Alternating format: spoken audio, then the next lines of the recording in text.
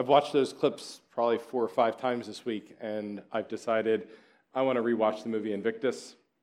So both of those clips are from that movie. If you have never seen the movie, it's about the story of Nelson Mandela and how he becomes and deals with the presidency in South Africa. It's a fantastic movie.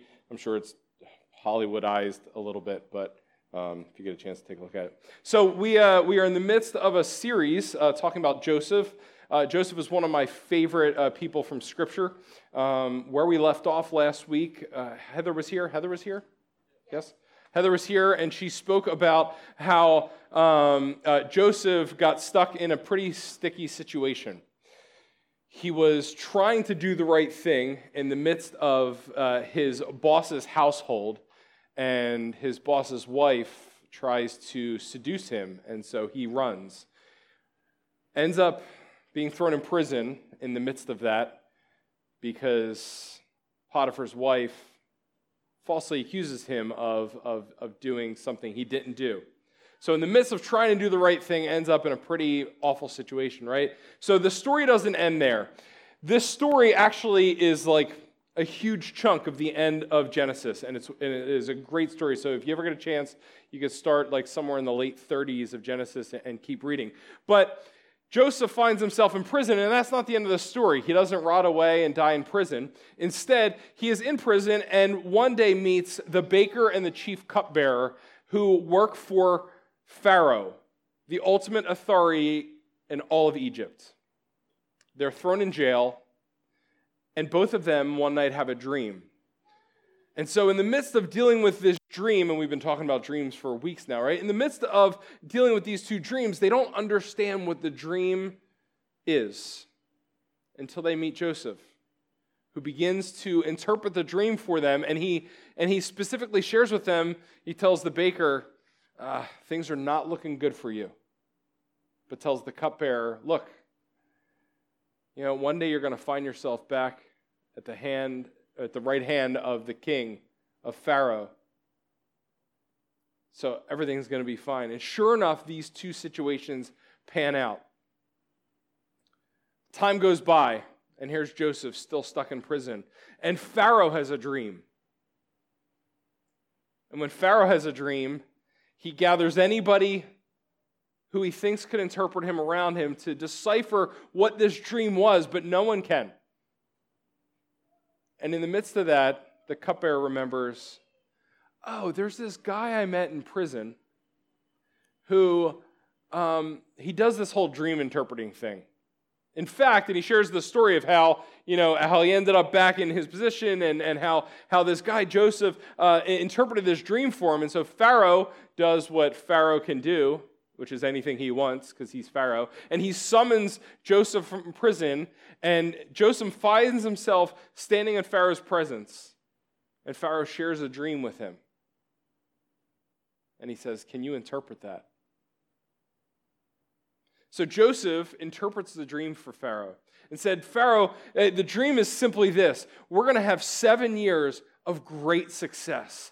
The harvest is going to be so plentiful that you're not going to know what to do with all of the grain that you're going to have. Everyone is going to be fed, be healthy, and sustained. And then after those 7 years of absolute bounty, we're going to have 7 years of one of the harshest famines Egypt has ever suffered. And so Pharaoh, in the midst of this conversation with Joseph, frees Joseph from jail and actually puts Joseph in a position of power. Joseph ultimately ends up being second in command of all of Egypt. And the only person he answers to is Pharaoh. Talk about, your situation, your circumstances really changing. Working for the governor, being thrown in jail, now being second in command. I always wondered, how did Potiphar's wife feel when she found out Joseph was now in charge of her husband? The untold stories of Genesis. So in the midst of all this, they begin their 7 years of great bounty. And there's so much grain, Joseph begins storing up as much of the grain as he can and keeping track of it. But the grain was so bountiful that they couldn't keep track of it anymore. Their silos, I picture they had silos in Egypt, I don't really know. But that when the famine hit, they were able to supply Egypt with food during that time. And people from surrounding nations came and were able to purchase food, which I'm sure made Pharaoh very happy because Egypt's wealth began to increase. So that brings us to today's story. In Genesis chapter 45, 43 to 45, Joseph's brothers and Joseph's father find themselves in a tough situation.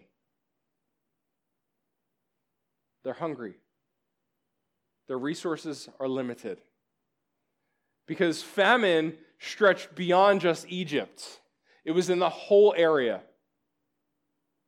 And word gets to Joseph's family that Egypt has enough to go around.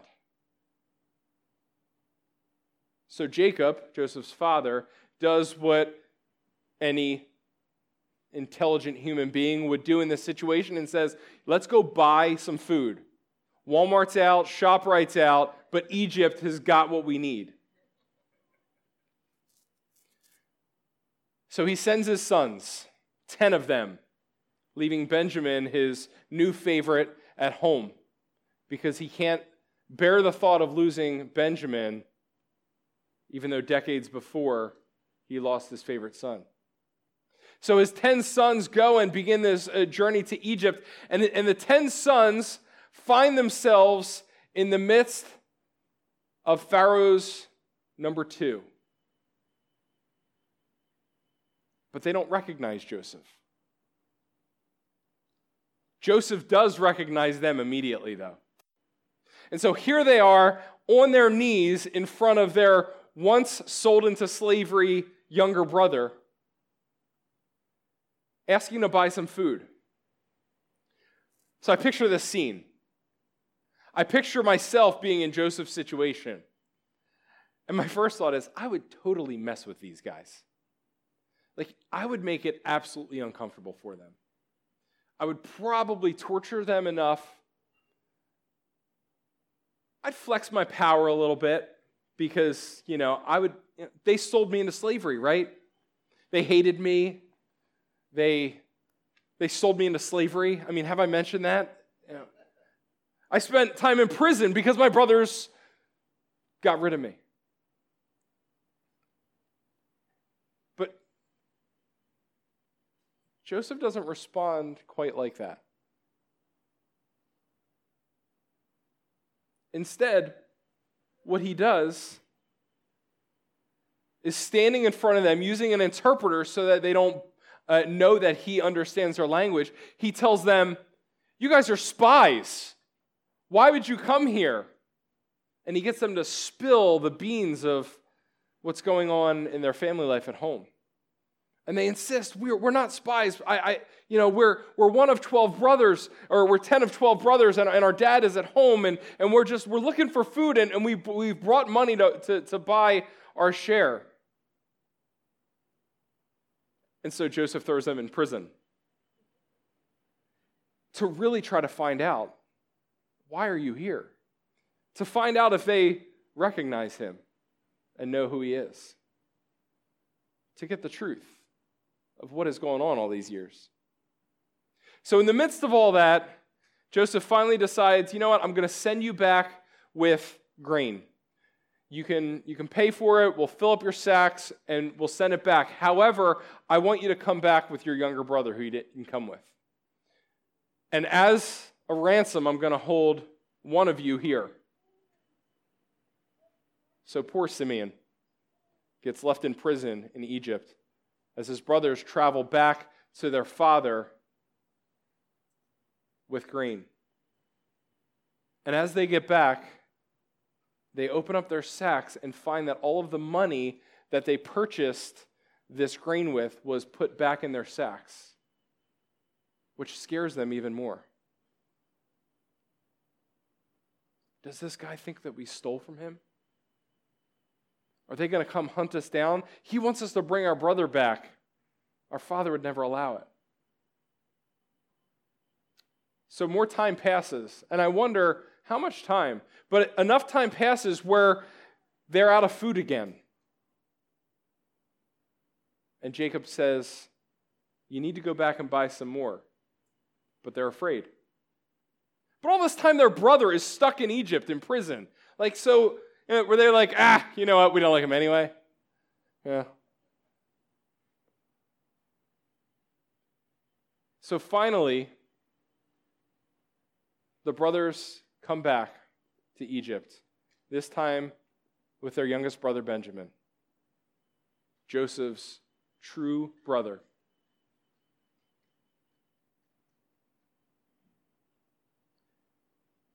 And during that time, they fill up their sacks once again with grain, and they send them back to their father, Jacob. But Joseph instructs one of his servants to take his silver cup, Joseph's silver cup, and put it in Benjamin's bag. And so they begin their journey back. And in the midst of this journey, some Egyptian soldiers catch up to them and say, hey, Joseph is requesting your presence again. And so they go back, and they're in Joseph's midst, and Joseph tells them, you have stolen from me. How dare you steal? I've done nothing but help you here, and you've stolen from me. And they say, you know what, if anybody has stolen from you, you can kill them. So they open up their sacks, and sure enough, in Benjamin's sack is Joseph's silver cup. And the brothers are disheartened in that moment because they promised Dad that we would bring your favorite son back. And so they're begging and pleading and saying, you know what, Judah speaks up and says, take my life. I will be your slave and your servant forever. Just please allow Benjamin to get back to my dad. My dad's heart would be broken because it's our fault that he lost his son, and we can't bear to see him lose another one. That takes us to chapter 45. And Joseph says, in verse 1 of chapter 45, Joseph could stand it no longer. There were many people in the room, and he said to his attendants, out, all of you. So he was alone with his brothers, who still didn't know who he was.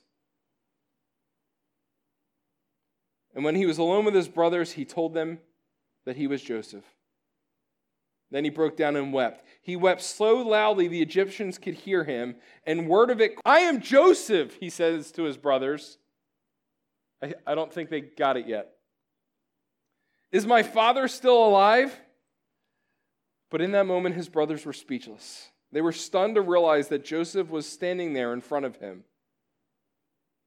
Please, come closer, he said to them. So they came closer, and he said again, I am Joseph, your brother, whom you sold to slavery in Egypt. I picture the brothers at that moment are feeling two major sets of emotions. One is absolute fear. And two is a sense of our brother is alive. A sense of love and that feeling of I've missed you.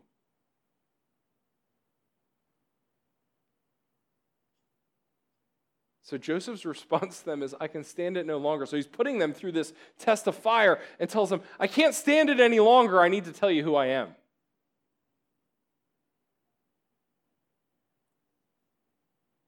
But he put them through this test for a reason. One, his entire dream that God had instilled on him hinged on this exchange with his brothers.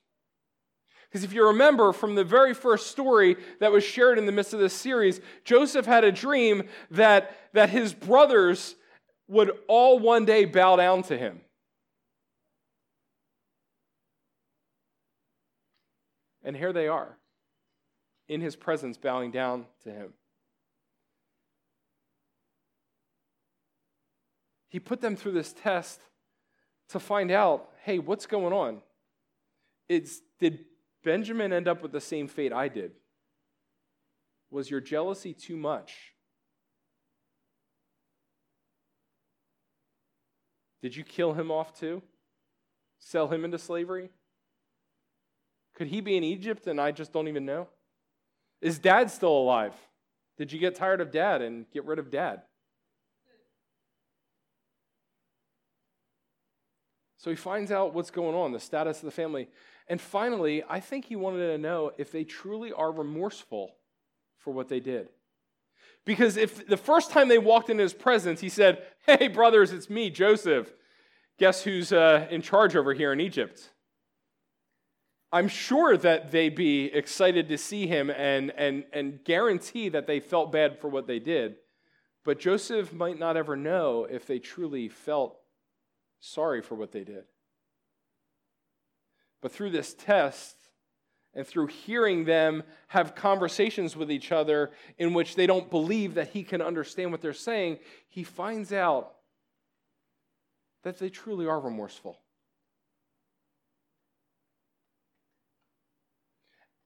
And in this moment is not when Joseph forgave them. Because I believe Joseph forgave them years earlier. But in this moment, he was able to share with them, guys, look, yeah, that was pretty awful. I can think of only a handful of things that would have been worse than that, but it's in my top 5. But look, I forgave you years ago. Because I knew in order for God's dream to come true, that forgiveness needed to happen. See, Joseph was a man filled with compassion, and he was a man that understood the bigger picture. He knew that one day, this day would come, that he would find his brothers bowing down before him like the dream that God had laid on his heart. So the story continues in Genesis chapter 25. He says this, but don't be upset. And don't be angry with yourselves for selling me to this place. Talking about relieving your brothers of some major feelings that they got going on.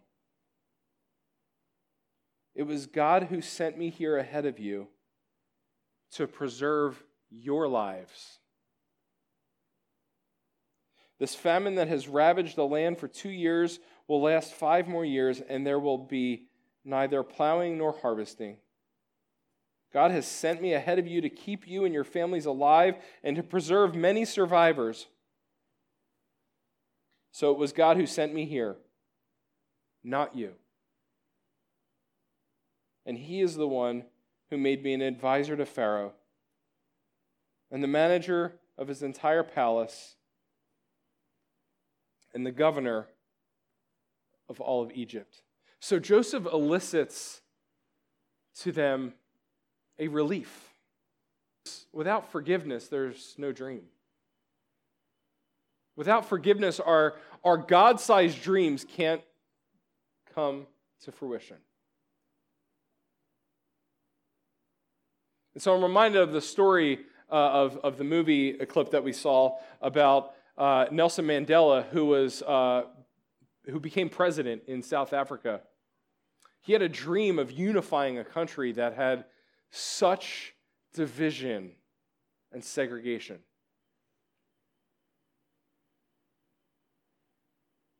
And if any man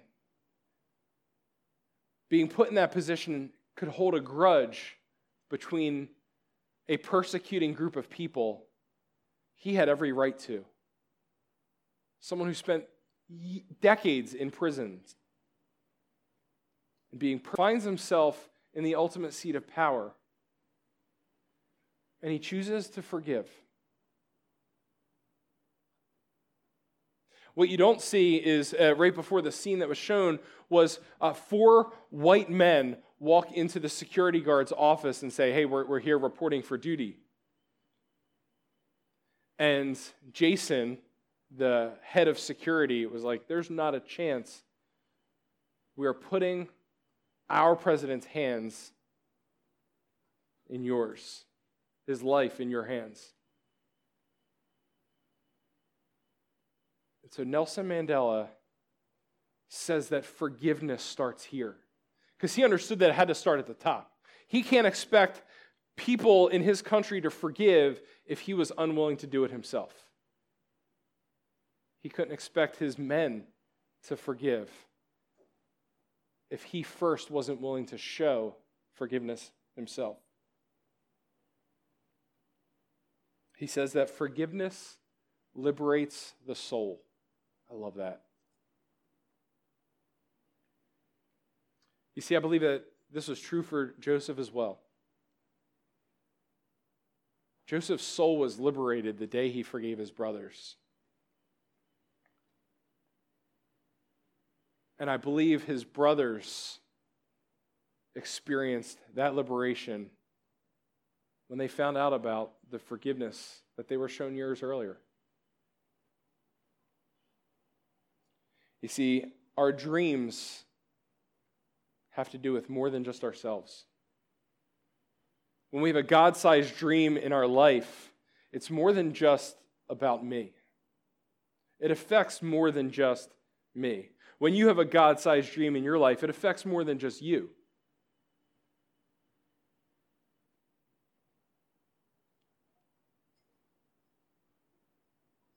I experienced this firsthand myself. You know, I know that there are these huge dreams that God has planned for me and what he wants to see me accomplish with my life for his kingdom. And I was stuck in the bondage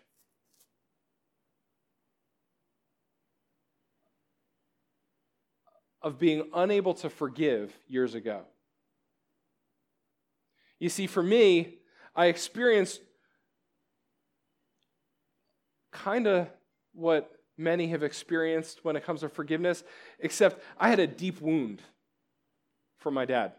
Yeah, happy Father's Day. And this wound was something that had been years of damage.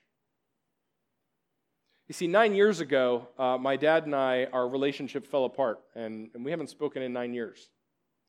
And about 7 years ago, I was at a point in my life where I understood that if I didn't forgive my dad for the wound that he caused in my life, I would never be able to allow God's dream to live through me. And I remember sitting and talking with somebody, and she shared with me a very simple truth. She said, forgiveness doesn't mean that you go back to the way life was before. Forgiveness is releasing the situation, releasing the blame. It's liberating your soul and allowing you to move on.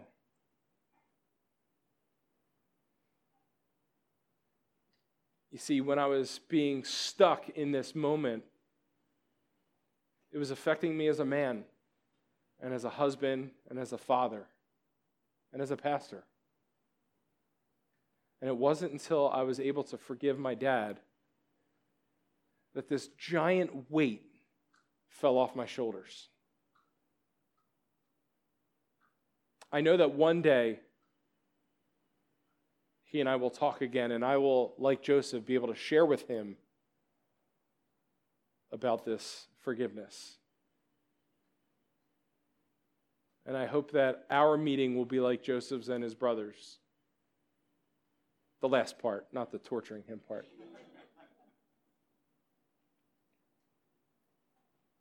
You see, we live in a world of relationships. We don't live in a vacuum. There are people in our lives every single day. There are people that have caused harm or a wound.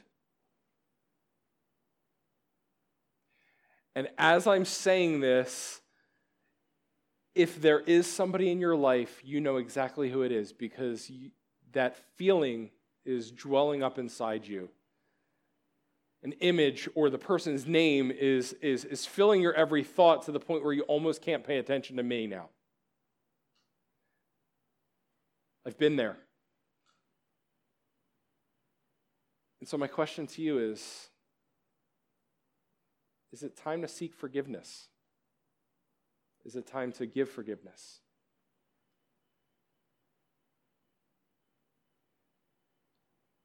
Are you being held back in your God-sized dream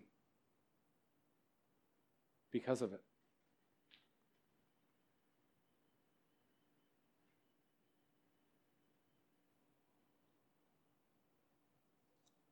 Don't ignore that feeling deep inside your soul. Don't let anything get in the way of forgiveness. So I'm going to leave you with this. This is from Colossians chapter 3. These are Paul's words to the Colossian church. And I think these are words that he is speaking to us today. Since God chose you to be the holy people he loves, you must clothe yourself with tender-hearted mercy, with kindness, with humility, with gentleness, and with patience. Make allowance for each other's faults, because they'll come. And forgive anyone who offends you. Paul's not saying forgive just some. Forgive anyone who offends you. Remember, the Lord forgave you, so you must forgive others. Above all, clothe yourselves with love, which bind us all together in perfect harmony. Rule in your hearts, for as members of one body you are called to live in peace and to always be thankful. But he's not done. Let the message about Christ in all its richness fill your lives. Teach and counsel each other with all the wisdom he gives. Sing psalms and hymns and spiritual songs to God with thankful hearts. And whatever you do or say,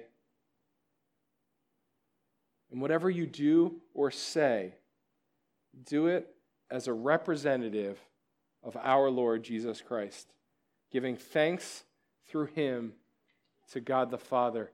Lord Jesus, I pray this morning that we will clothe ourselves with those virtues that come from you.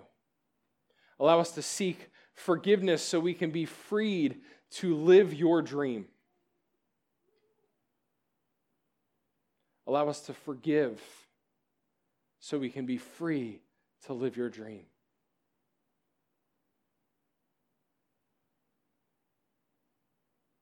Lord, don't allow us to leave here until we come to grips with what you are speaking into our hearts. And give us the strength and the power to follow through. And may you continue to speak these God-sized dreams in our lives. And may we be faithful to you this day and always. Amen.